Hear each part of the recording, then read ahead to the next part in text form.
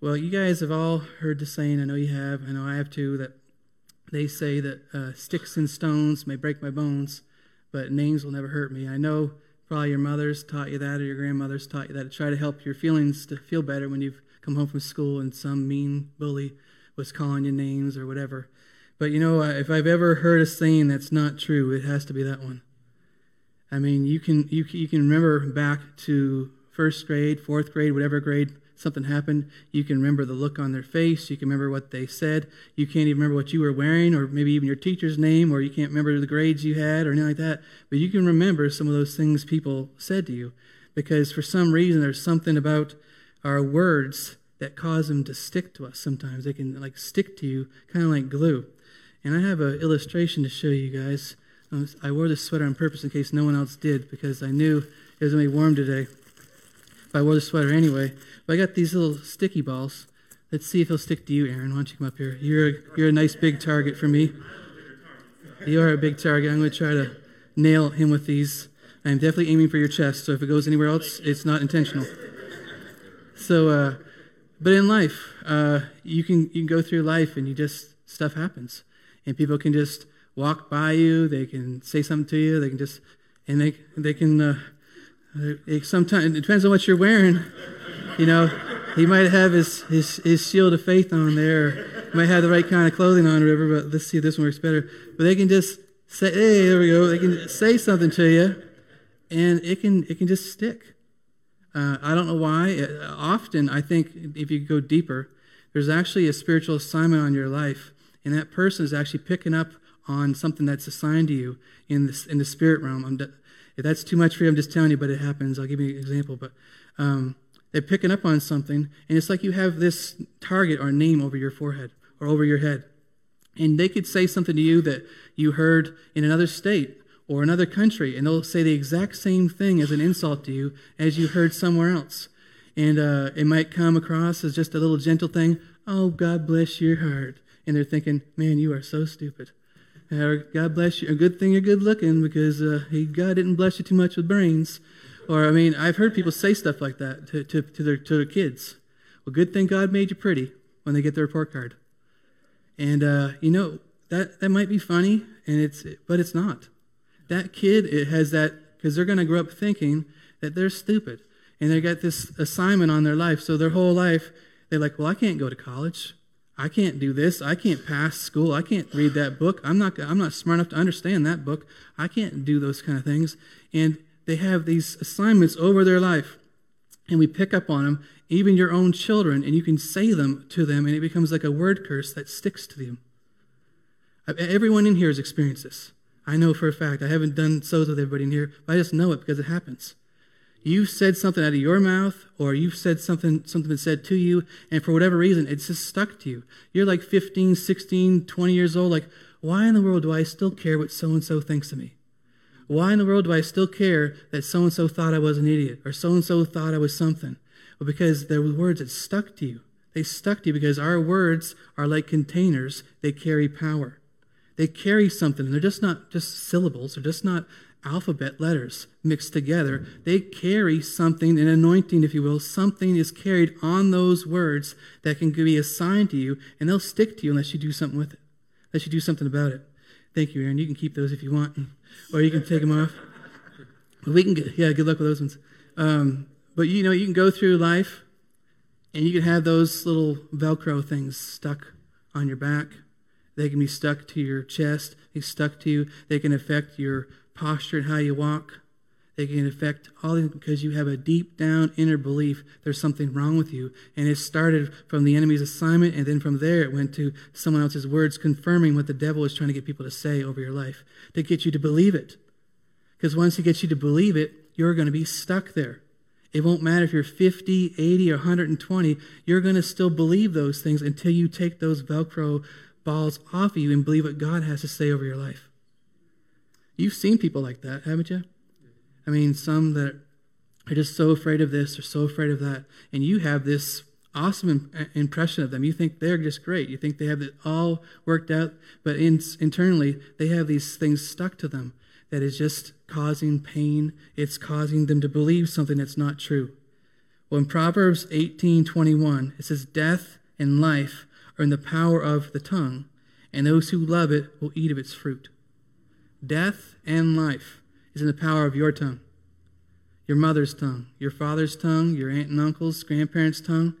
And I know we've all heard this funny sayings they say, I heard Debbie say before, which I think is really funny, but that guy's so ugly, he fell out of the ugly tree and hit every branch on the way down.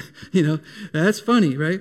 But if a parent said that to their kid, or somebody said that in seriousness, man, that's going to leave a mark.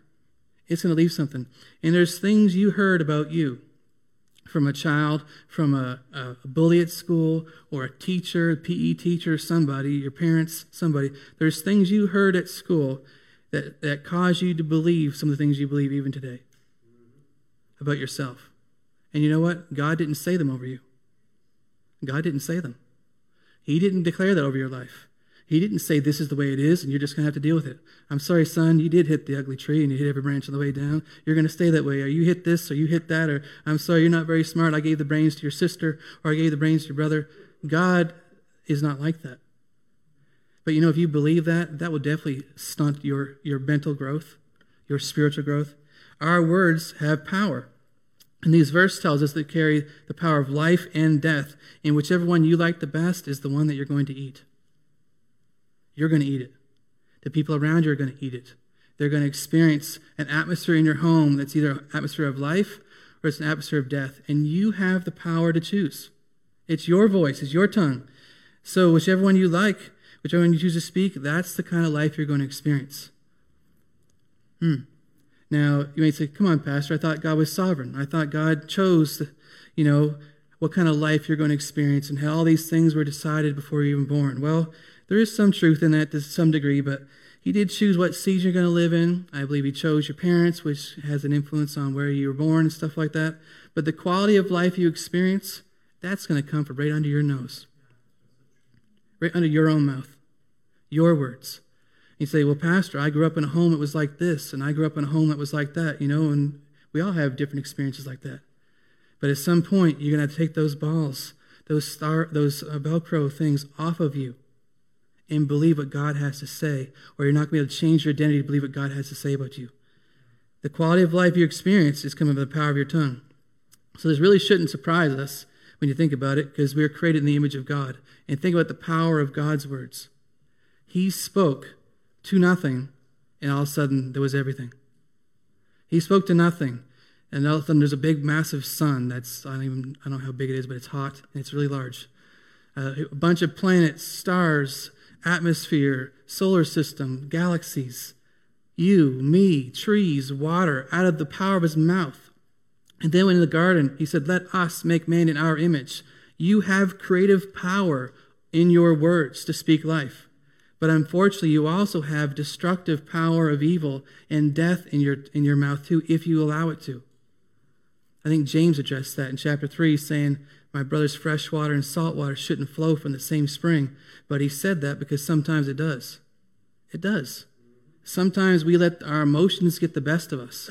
And we're not speaking out what we believe. We're not speaking out what we want to see happen in our life. We're not prophesying over our children their destiny, the calling of God in their life. We're speaking out of our emotions, out of our frustrations, because they forgot to clean out the toaster, or they forgot to put their dishes away, or they forgot to make their bed, or they forgot to whatever. And you're like, well, did you ever remember this? And why is wrong with your mind?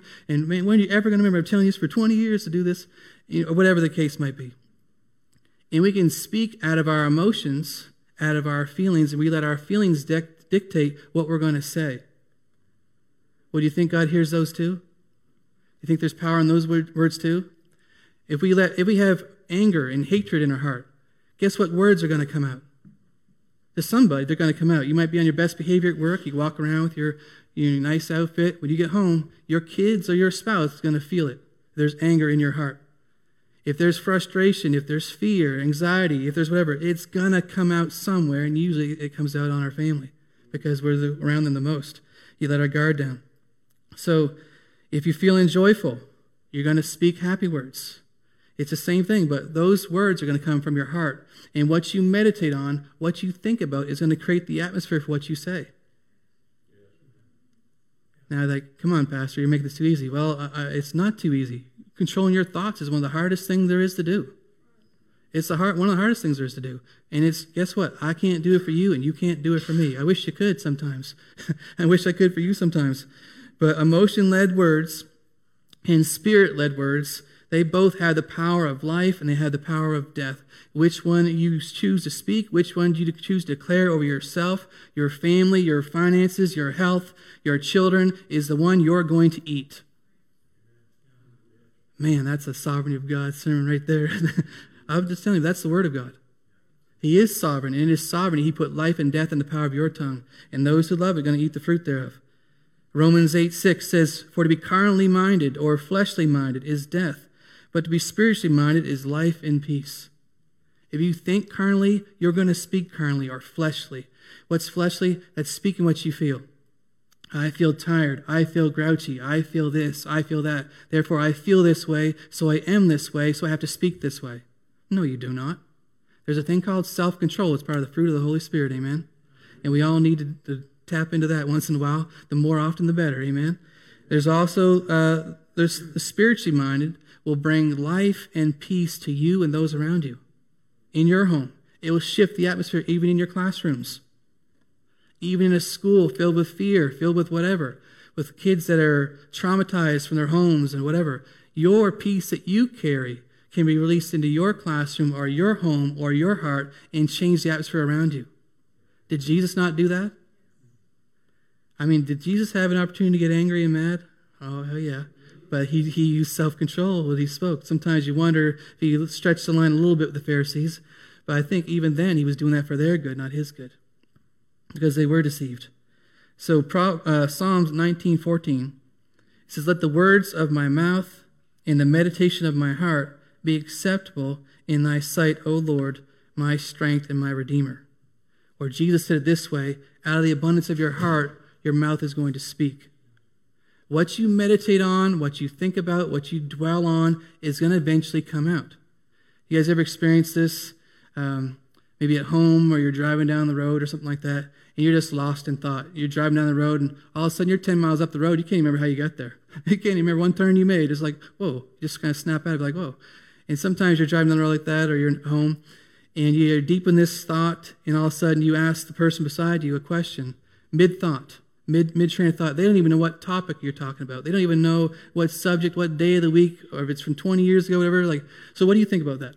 Like, I have no idea what you're talking about. I have no. What topic are we talking about? I've done that to Holly. Holly's done that to me. I'm sure you guys have done that too, where we just mid-thought jump in there and we just think they're going to know. Well, it's the same way. What you meditate on is going to eventually come out. It's going to come out. So we have to think about good things. So, I'll show you the perfect example of this is found in Numbers chapter 13. We're going to look at that chapter and 14 this morning. Numbers 13 will begin in verse 1. The Lord said to Moses, "Send some men to explore the land of Canaan, which I am giving to the Israelites." I want you to remember that part. What did God say? He's giving it to them. All right? He's giving it to them. It's theirs. It belongs to them. It's theirs. They own it. Okay? Send some men to explore the land of Canaan, which I am giving to the Israelites. From each ancestral tribe, send one of its leaders. So at the Lord's command, Moses sent them out from the desert of Paran, and all of them were leaders of the Israelites. So these 12 men were not just random 12 guys they picked that said, "What are you doing this week? You busy?"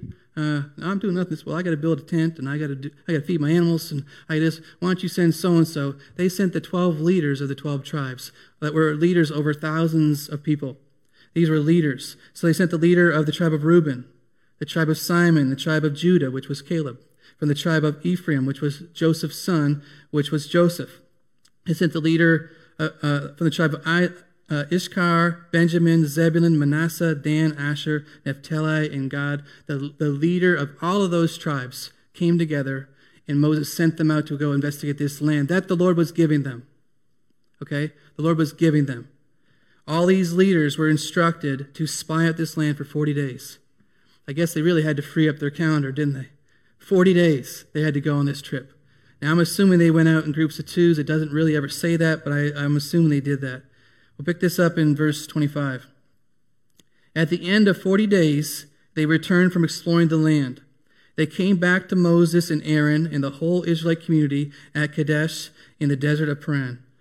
There they reported to them and to the whole assembly and showed them the fruit of the land. They gave Moses this account: "We went into the land to which you sent us, and it does flow with milk and honey. Here is its fruit." It does flow with milk and honey. It is good, just as good as you said it is, and here's the fruit. Verse 23 says the fruit was so good that two grown men two of their leaders had to carry back the grapes, one cluster of grapes, on a pole to bring it back. Those are some big old grapes. They must have been the size of grapefruit or bigger or something. They were some big grapes. And they brought back pomegranates and figs, a whole bunch of stuff back. They gave it to Moses. It does flow just like you said it does. Just like God said it would flow for 430 years. I'm sending to you a land flowing with milk and honey. They saw the bees. Maybe they tasted the honey. They were there and they experienced that. But, you can tell by their next thing that they say out of their mouth is what they've been meditating on, what they were thinking about during those 40 days. The grapes were not the only thing that were large in the land of Canaan. Okay? Verse 28 says, "But the people who live there are powerful, and the cities are fortified and very large. We even saw the descendants of Anak there." Now, the descendants of Anak come from the Nephilim. Now, I don't know if you guys all remember who the Nephilim are, so I'm going to remind you. But in Genesis 6:4, can I get some water from one of you guys, please? I should have asked this before. Yeah, you're a good candidate, Taylor. Just come get this for me. Thanks. But Genesis 6:4 says the Nephilim were on the earth, and in those days and also afterwards. This is around the time of the flood. So they were before the flood, and it says they were there after the flood. When the sons of God went to the daughters of men and had children by them. They were the heroes of old, men of renown. Now the word Nephilim means fallen tyrant or bully, giants or fierce warriors. So heroes probably isn't the best word here in our culture because heroes are usually good guys. These heroes were not good guys. These were bad guys. And the word actually means powerful, by implication a warrior or a tyrant. In Arabic, it means one who magnifies himself, behaves proudly, a tyrant who is bold and audacious. When I read that and just the definition of those words, it makes me think of Goliath right away. You know, Goliath, for 40 days, he stood there defying the armies of Israel. Thank you, son. Defying the armies of Israel and calling them names and making fun of them and saying all this thing. And of course, David comes along and said, "Hey, why are you guys sitting here letting them do this to you?" For 40 days he did that. All right. So the fall of these angels is actually told by Enoch, who's the great-grandfather of Noah. And he walked with God. You remember he was raptured. He was no more. But copies of the book of Enoch were also found with the Dead Sea Scrolls. And although this book is not part of our Bible that we read every day, hopefully every day, it does line up with the Genesis account, and it is quoted by Jesus and is quoted in the book of Job and other places in the Bible. So according to the book of Enoch, 200 fallen angels descended on Mount Hermon, which means forbidden place. This is a forbidden place. Mount Hermon is located on the northern border of the Promised Land. Also, Mount Hermon is the territory where Ham and his family migrated after God's judgment at the Tower of Babel. So according to Genesis 10:6, Ham had 4 sons, and one that was named Canaan. If you remember, Canaan was Ham's son, and Ham was the one that his father cursed. Do you remember that? So now he's living in this place. Canaan settled in the area of Mount Hermon and southward into the territory that was to become the Promised Land. And that's why the Promised Land was called the Land of Canaan, because it belonged to Canaan and in the days of Moses. So this is the location that the 12 spies were sent to go to investigate, was the land of Canaan. The land flowing with milk and honey, but also the place where 200 angels, according to Enoch, descended there and became the Nephilim and formed giants. Now, I don't know if some of these giants because these giants had relations with, these Nephilim, had relations with human women, and they became half earthling, half human, and half whatever else, spiritual. Now, I don't know if some of those were Hercules and Achilles or some of those Greek mythology type people, if they even ever existed or not. If they did, I don't know. But they were half human, and half of them was not human. It was some kind of demonic spirit. So, did the 12 spies have a reason to be afraid of the land that they investigated? Yes. They had a reason. There were giants in the land. They weren't just making that up. There were giants there, big giants. We don't know if they were cyclopses, if they were like Thor, or if we don't know what they were like. Marvel characters. They were big. They were strong. They had big houses, big walls, and they were scared of them. And for 40 days, this is what they thought about. Man, we fight them, they're going to kill us. They're going to wipe us out. We have no chance to take these guys out. They're bigger than us. They're stronger than us. They're the Nephilim. They came from the sons of Anak. Oh man, they heard about them for who knows how long. But God knew they were there. God knew they were there, and he said, this is the land I'm sending you to. This is the land I told you to take it. So let's look at verse 31. The spies returned. They reported that there were giants in the land. Verse 31 says, but the men who had gone up with him said, we can't attack those people. They are stronger than we are. And they spread among the Israelites a bad report. Or the King James Version says an evil report. It says, the land we explored devours those living in it. All the people we saw there are of great size. Now, how many know they exaggerated right there? They were not all giants. Some of them were. But because you get looking at something, and the longer you meditate on something, we tend to exaggerate it. Everybody's like this. Everybody's got COVID. Everybody's sick. Everybody's whatever. Everybody's this. Everyone's a giant. Everyone's this. And no, it's not true. Everyone isn't a giant. The land they explored devours those living in it. All the people we saw there are of great size. We saw the Nephilim there. The descendants of Anak come from the Nephilim.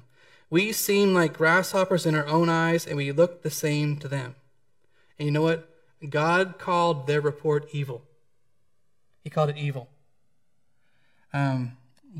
What did they report? They reported what they saw. They reported what they felt. They reported what they experienced. They reported from their emotions. They reported from their flesh. They had a reason to be afraid. There was giants there. I've never fought a giant. I haven't fought too many people at all. And even those didn't go so well.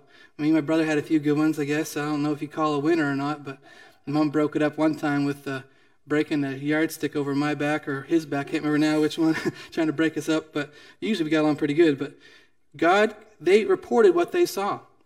They came back, and of course they felt afraid. They saw that the people who lived there were powerful. They saw these big fortified walls. They saw who knows how big these rocks were that the giants could lift to set in place. And they saw these big cities. They saw the giants. They saw all these large grapes and, land full of milk and honey. And on the way back, they would have heard from each other, share these stories. What did you see? What did you see? And at least 10 of them, they were sharing some negative stories. They're sharing all from the perspective of, we have no chance here. They're going to crush us. They will wipe us off the planet. We should have just stayed in Egypt, where at least we could have lived. We were better off there. At least we knew where our food was coming from. We had a place to live. Do you know it's so easy to forget what God's done in our life and want to go backwards? These guys, I was saying it to you guys when we first started just talking this morning, and they were in slavery. They killed all their 2-year-old babies and younger. They killed all the boys. They murdered them. And then they want to go back there? They want to go back to this place? But it's funny how we have selective memory over looking backwards. We only remember the good things looking backwards. And we can't go back to 1989, guys. We can't go back to 2000 or anything else. We are in the situation we are in, and it's up to us to hear the voice of God and march forward. And we can be like the 10 spies, and we can grumble and complain and get in fear and look how big this is and how big that is and how horrible this is and how horrible that is. And guess what? There is stuff to look at. There is horrible stuff going on in our country, evil stuff, demonic stuff. It is there. But are we going to believe God's report, or are we going to believe theirs report? When we believe their report, we're believing an evil report. We're not believing the report of the Lord, and we're going to stop listening to God, because who you're listening to the most is who you're going to believe. And the power of the words is going to come from, what did God say? But if we're like, well, all I can see is what's happening on the news, or all I can see is what's happening around me, or in this court decision, or this vote, and this Senate thing, and this House thing, and that was very evil that passed this week, and I'm praying it doesn't pass in the Senate, the Equality Act. It's straight from hell is where it is. I mean, if you read the whole, it's against women, it's evil. It's very evil. And we're praying against that. But guys, we cannot afford to fix our eyes on the government. We cannot afford to fix our eyes on other leaders or the giants in the land. And this guy's so big, this guy's so powerful, and they have so much money, and they own the media, and they own this, and they're censoring us, and all this stuff. And let them try. Like Aaron said earlier, let them dump the water on. Let them dump that water on. Let's see what God does.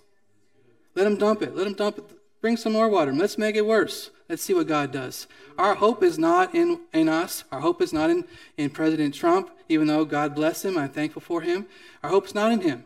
He can't fix what we're going through. And he couldn't last 4 years. He couldn't going forward and whatever. Our problem is right in the house of God. It's in the house of God. We have made idols in the name of God. We've made idols and we've worshiped the evil instead of focusing on what did God say. What did God say? Does anything else even matter? I mean, I know these 40 days is a long time. And every one of us, we can say, yeah, we want to be like Joshua and Caleb, and who doesn't, right? No one remembers the other guys' names. And they are listed. I did look it up. They are listed. Can't pronounce any of them, but they're listed there. But we could have easily been, any of us in here, could have easily been a Joshua and Caleb, and we could have easily been part of the other 83% of the people that saw the giants. They smelled the fire. They smelled this. They tasted those big grapes. Lift them like this. This is a big grape. Like whatever. They experienced it. And somehow what gets on the inside of us has become bigger than what you're living through and what you're experiencing. Somehow your spiritual life has to supersede your physical life, the realm around us. Because what we see, hear, and taste and experience is probably not going to change too often. Even if we do have this mass revival and stuff, there's still going to be evil around us. There's still going to be murder and stuff that goes on that's not good, right? Because there's human beings on the planet. And they're filled with the devil until God gets a hold of them. So God called the things they saw, the things they heard, and what they felt an evil report. Evil. Okay? That land had been promised to them for 430 years. In verse 2, we saw earlier, God said, I am giving them this land. They were not going over there to just inspect the land and look at it, see if they could take it. They were supposed to go over there and look at the land and see how they were going to take it. They're supposed to go there and make a battle plan and come back. This is how we're going to do it. You two tribes go this way, you guys go that way. We're going to come in from this side, and we're going to take them. That was why they were going there. It wasn't see, I wonder if we can do this. You think that was God's perspective? Now, he said, I'm giving you this land. But they did not believe that. So they had 10 spies came back with an evil report. So what was so evil about the report? They just were being honest, right? They're just being honest. They told what they saw. They said what they experienced, what they tasted. What was so evil about it? What was evil about it was completely contrary to the Word of God. How many times have we done that? I mean, I'm not reading this to judge them. Amen. God said he put this in here for our benefits, right? That's why he didn't tell these stories to make them look bad. He put it in there for our benefit. And we've all done that before. We've all gone to God. We've given him our evil report. We've done it. I prayed about this guy, but it's not working. I prayed about this bill. I prayed about this situation, and it's not working. If anything, it's getting worse, God. And God's saying, who told you it's getting worse? Who's told you it's getting worse? And we're going by our flesh. We're going by our flesh, what we feel, what we experience, what's going on around us. It's getting worse. Who said it's getting worse? We can't see what's going on. Think of how Abraham felt. He's about to kill his son. That's about the worst you can get right then. Your son you waited for forever. You finally got this boy, but God had a plan on the other side of the mountain. A ram to get stuck by his horns to be sacrificed in his place. God has a plan. God has a remnant. God has a solution. But guys, we have to fix our eyes on what is he saying. We're not going to get peace from any other place. We've all done that, I'm sure. Like you prayed for healing, or you prayed for whatever, a job or financial breakthrough or something. And after you prayed a couple times, a couple hours, a couple weeks, whatever it is, I don't know, depending on the situation, you go back to God and say, you know what? I'm not praying about this anymore. I give up. I've prayed. Clearly it's not God's will for me to do this or do that. Clearly it's not God's will for me to experience this or to get healed or whatever. And so you kind of throw in the towel and say, I give up. I guess the sovereignty of God is, this is just my lot in life. And you know what? That is an evil report. I'm not thinking of anybody in my brain right now. I'll think of myself. If anything, we've all done this. because we've spoken out of our flesh, we've spoken out of our emotions, out of our feelings, out of stuff, and not what we've experienced in life, or how the pattern of our life, or pattern of our family's life, and not spoken of what did God say. And you know what? God calls those reports evil. So the 10 spies came back. They let their emotions do the speaking. They were worked up when they returned. They were worked up. They were ready to kill anybody who had any different opinion of what they had. They were putting censorship in place and the best they could. I'll show you that in a minute. They're talking about stoning them. So here's Joshua and Caleb's perspective on this. Let's find this here. I went so good. I went all the way down here. Okay, here we go. Verse 30. Then Caleb silenced the people before Moses and said, "We should go up and take possession of the land. We can certainly do it." All right, so here's these 10 guys, got all their tribes worked up. They're all in a frenzy. They're all like heated. I mean, it's not a fun conversation going on here. There's conflict. They can feel it. And then Caleb comes in, quiet, everybody be quiet. We can do it. We can do it right now. We can kick their tail. We're bigger than them. We can take them. And they weren't too happy with that. This continues in verse 6 of chapter 14. Joshua, son of Nun, and Caleb, son of Jehunan, who were among those who had explored the land, tore their clothes and said to the entire Israelite assembly, "The land we passed through and explored is exceedingly good. If the Lord is pleased with us, he will lead us into the land, a land flowing with milk and honey, and will give it to us. Only do not rebel against the Lord, and do not be afraid of the people of the land, because we will devour them. Their protection is gone, but the Lord is with us. Do not be afraid of them." Here's 12 guys that had completely different perspectives after their 40 days. Went through the exact same situation, saw the exact same things, witnessed the same giants there, tasted the same food, did all the same thing. What was different? What they meditated on, what they thought about. Joshua and Caleb were probably grouped together, and they were feeding off each other's faith and feeding off. God said we can do it. For 430 years, he told Abraham. He told Moses. He told all these guys in between that we're going to eat from this land of milk and honey. This is our promised land. Payment back for the years of slavery. It belongs to us. And they were psyched up. They were ready to go. Let's go take them right now. We can do this. Forget the battle plan. We're just going to go in, and God's going to win the victory for us.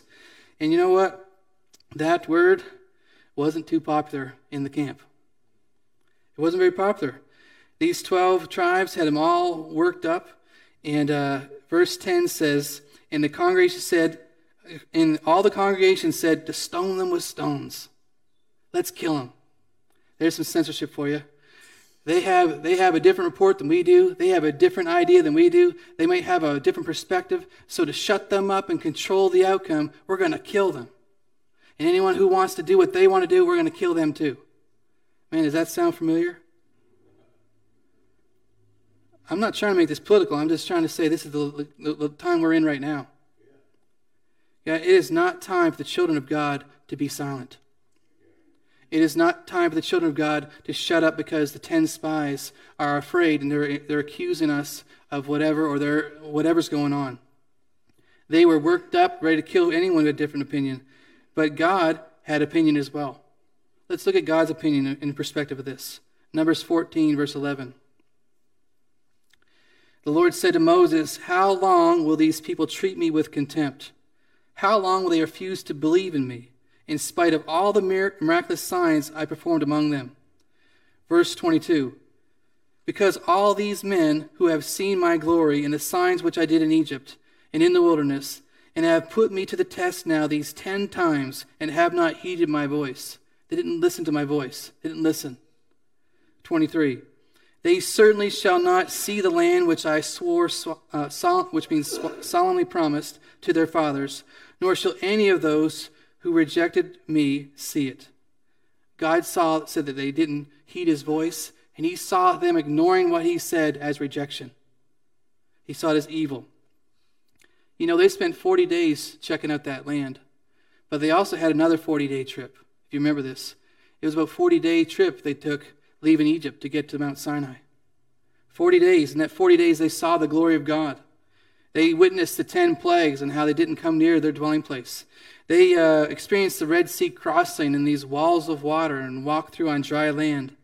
They saw water coming from a rock, things they've never even dreamed was possible. Moses walked over and whammo, and all of a sudden there was enough water for all their animals and them to come out of this rock. It was like an ocean or something. It was not just this little fountain coming by, like, and you get a little, there's millions of people there and lots of animals. There's water came from this rock.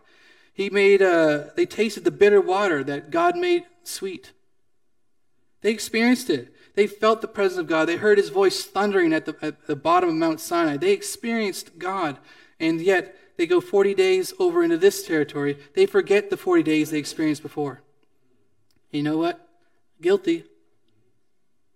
We have a 40-day adventure with God. We go on this retreat with God, or we have this closeness with God. We experience these breakthroughs in our lives.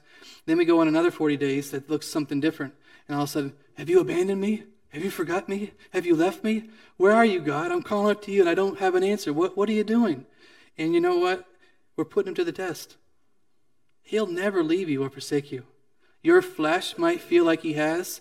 My flesh might feel like he has, but he can't and he won't. I said he can't and he won't. Because he won't violate his word. He said he's never going to leave you. Guess what? He's never going to leave you. When you're being a jerk, you're being rude, you're being ignorant, you're speaking out of your flesh and spilling stuff on your friends or family, guess what? Even then, he's still not going to leave you. Because he's a friend that sticks closer than a brother. He's not going to leave just because you stink some days. He's good all the time. We do stink some days. Amen? We do. But praise God, even then, God the Father still loves you. At your worst day. On your best day. You can't earn it. Amen? So God said they put him to the test 10 times. So they didn't heed his voice. And therefore they're forbidden to enter the promised land. And the Lord said that they had rejected him. Rejected him. Now, Numbers 14, 26 to 28.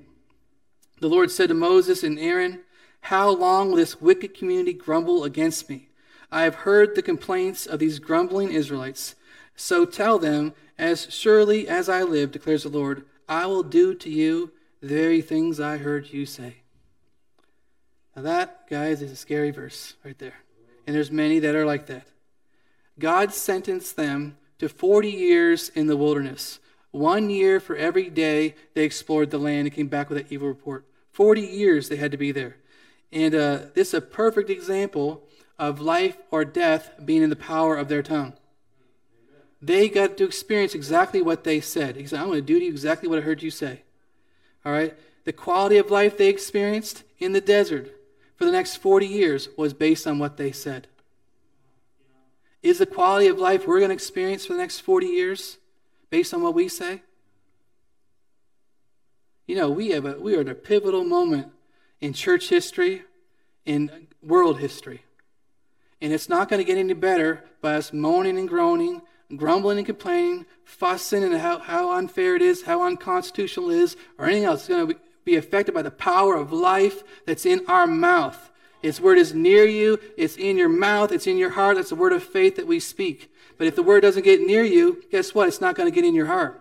And it's not going to come out of your mouth. You're not letting the word get near you because we're too afraid of this and that. Like, well, God's let me down, so now I can't spend time with him. He might have violated our understanding of what's going on, but he'll never let you down. Amen.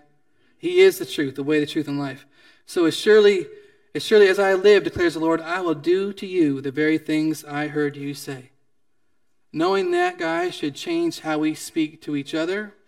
It should change how we speak to God. Amen. I know our flesh feels like crying out sometimes, this is not fair, this is not right. You know what? And sometimes it isn't fair and right. That could be in our home, in government, on any level, job or work, whatever. But guys, God knows that. He doesn't need your judgment. He doesn't need your vengeance. He doesn't need your anger. He doesn't need you to get furious and you try to fix the problem. Does he? Unless he assigned you to do it. And that's another whole story, if he assigned you to do something about it. Matthew 12:36 says, But I tell you, every careless word that people say or speak, they shall give an account for it on the day of judgment. Or Matthew 12:37, For by your words you'll be justified, and by your words you'll be condemned. Guys, life and death is in the power of your tongue, the power of your mouth. And we're all going to experience, we're all going to eat from the fruit of the words that we say. And I know we can say, wait a minute, Pastor. Jesus, word. Sorry, it's period, closed. In a discussion, it's the word. Whether we like it or not is really not relevant. It's God said it. And so we need to be people that stand on the word of God. I'm going to tell you this story in closing. Charles Capps was a minister of the gospel. Before he was a minister, he was a farmer, and he farmed like 800 acres of land. He had cotton and a bunch of different things. And Charles one time had this business adventure when he went in with this other farmer, invested a bunch of money, and I think it was like $100,000 he invested. He sold like one of his farms to buy land. It was a bunch of money. He lost all of that plus an extra $25,000 on top of that. So after that was over, he was deflated. He felt defeated, and he was letting emotions get the best of him and speaking out whatever. He was just speaking out what he felt. And so when it came time to plant the cotton, he said, well, what does it matter?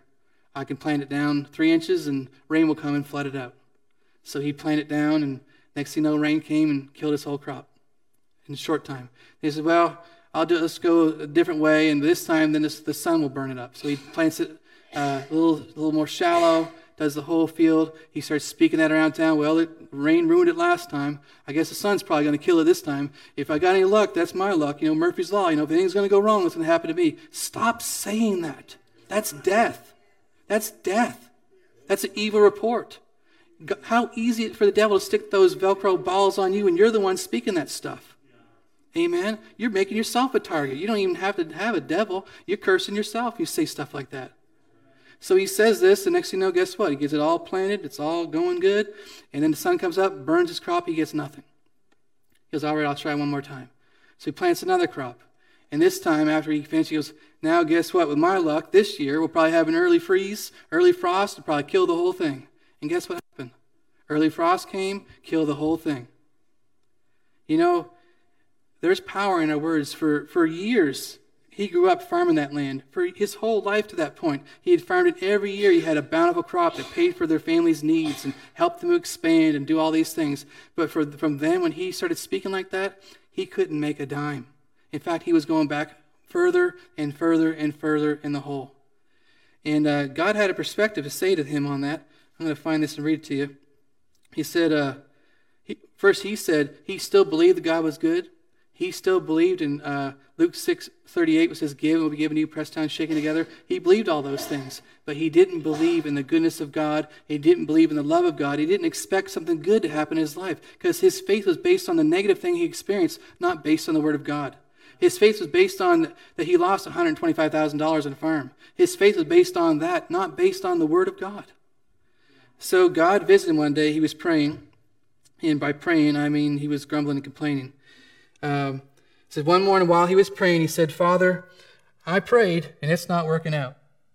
And God spoke to him very clearly, said, what are you doing? Charles said, I'm praying. And God said, no, you're not. You're complaining.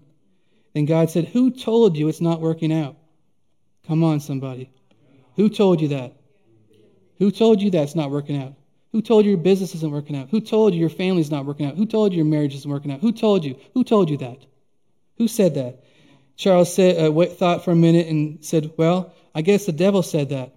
Then God spoke something to him that totally changed and transformed his life. He said, I would appreciate it, Charles, if you would quit telling me what the devil said. So we might need to write that down on our fridge or something, guys. I'm telling you, life and death is the power of my words, your words, our words. God said, I'd appreciate you stop telling what the devil said. God's not too impressed with him. He's not too threatened by him, okay?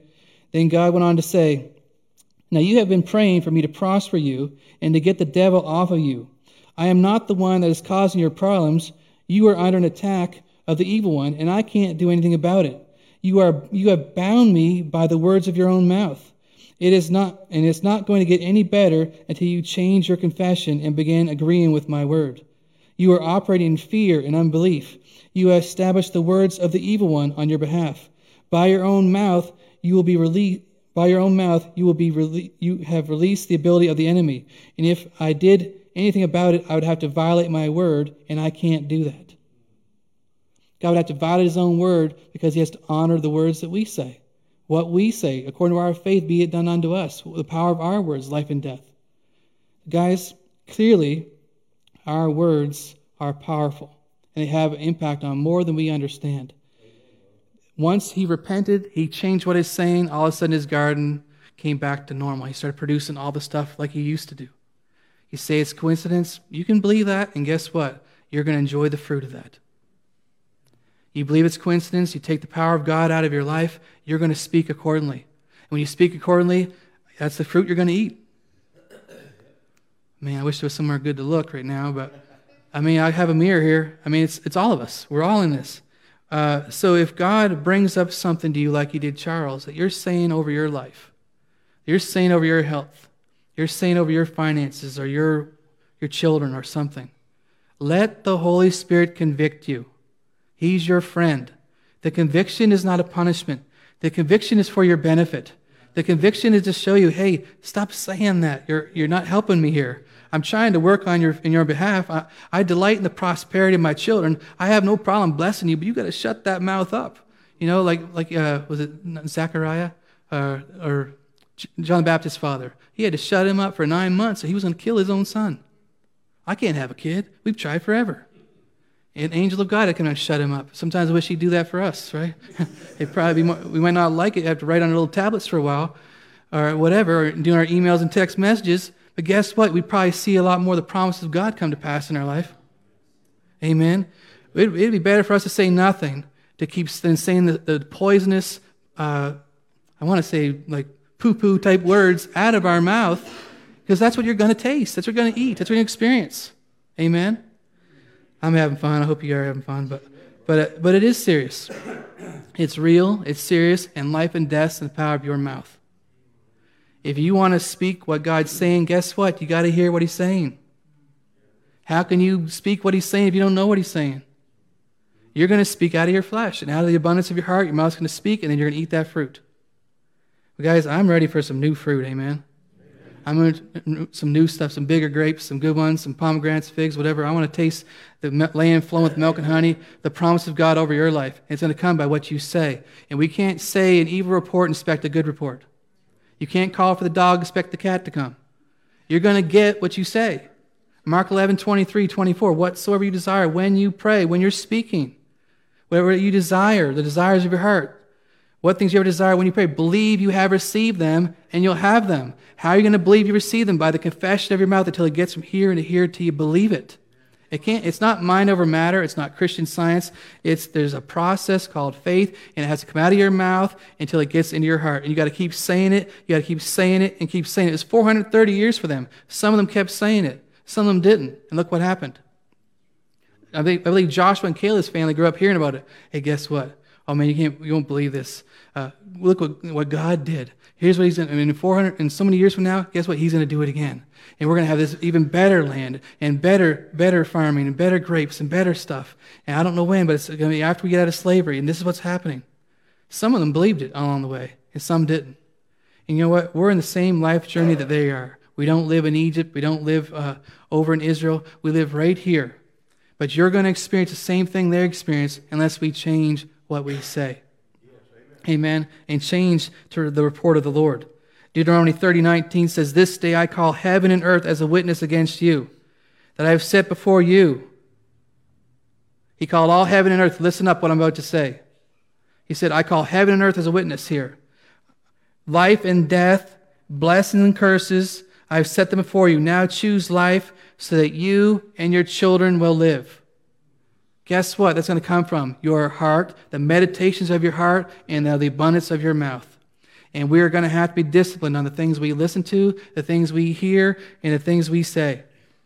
You know, before Charles Cap had that land turnaround for him, God told him to go on a media fast. And this is like many years ago.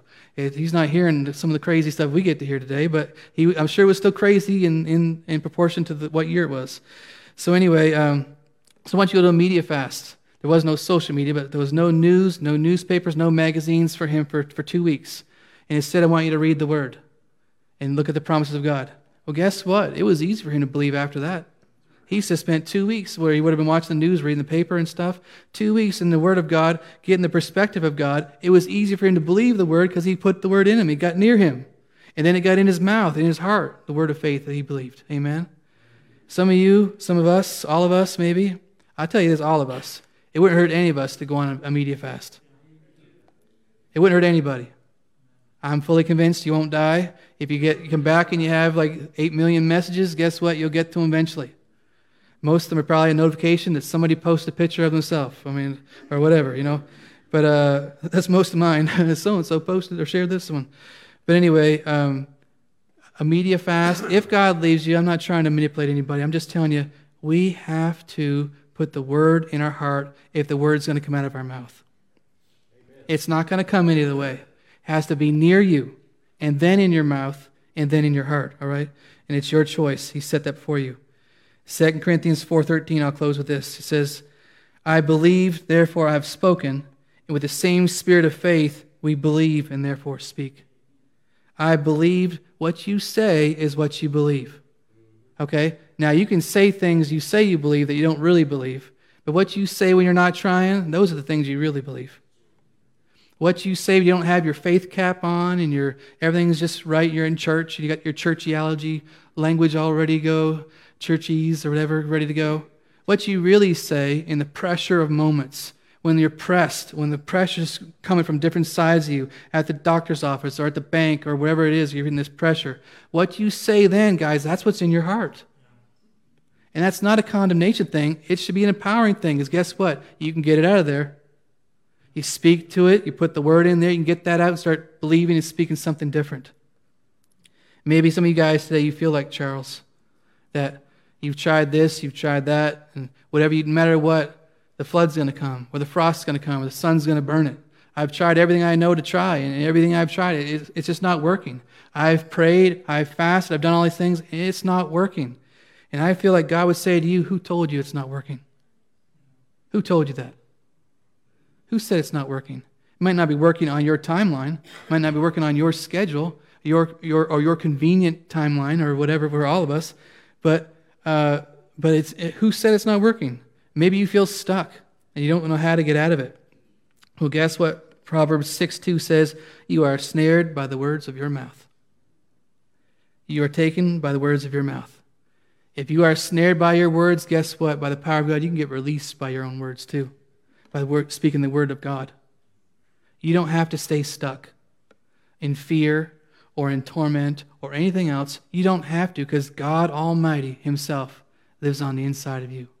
And he wants you to prosper. He wants you to do well. He wants you to overcome. He wants you to walk in victory. Amen? All right, so our words have the power to alter the course of our life. They have the power of life and death. And if we do not like how our life looks right now, and guess what? We need to start saying something different. Amen? We need to start saying something different. And that's going to take effort. It's not going to be easy. You're going to actually have to do it on purpose. Make a list of things you're saying, you hear yourself say. You might not want to ask your husband or friend to do that, because, boy, they'll pick it up quicker than you will. Like, all right, stop correcting everything I say. You might not be able to handle it, right? But if you could do, Holy Spirit, help me hear it. Help me hear what I'm really saying. Help me hear what I'm agreeing with. And someone tells you, like, well, that's just the way it is around here.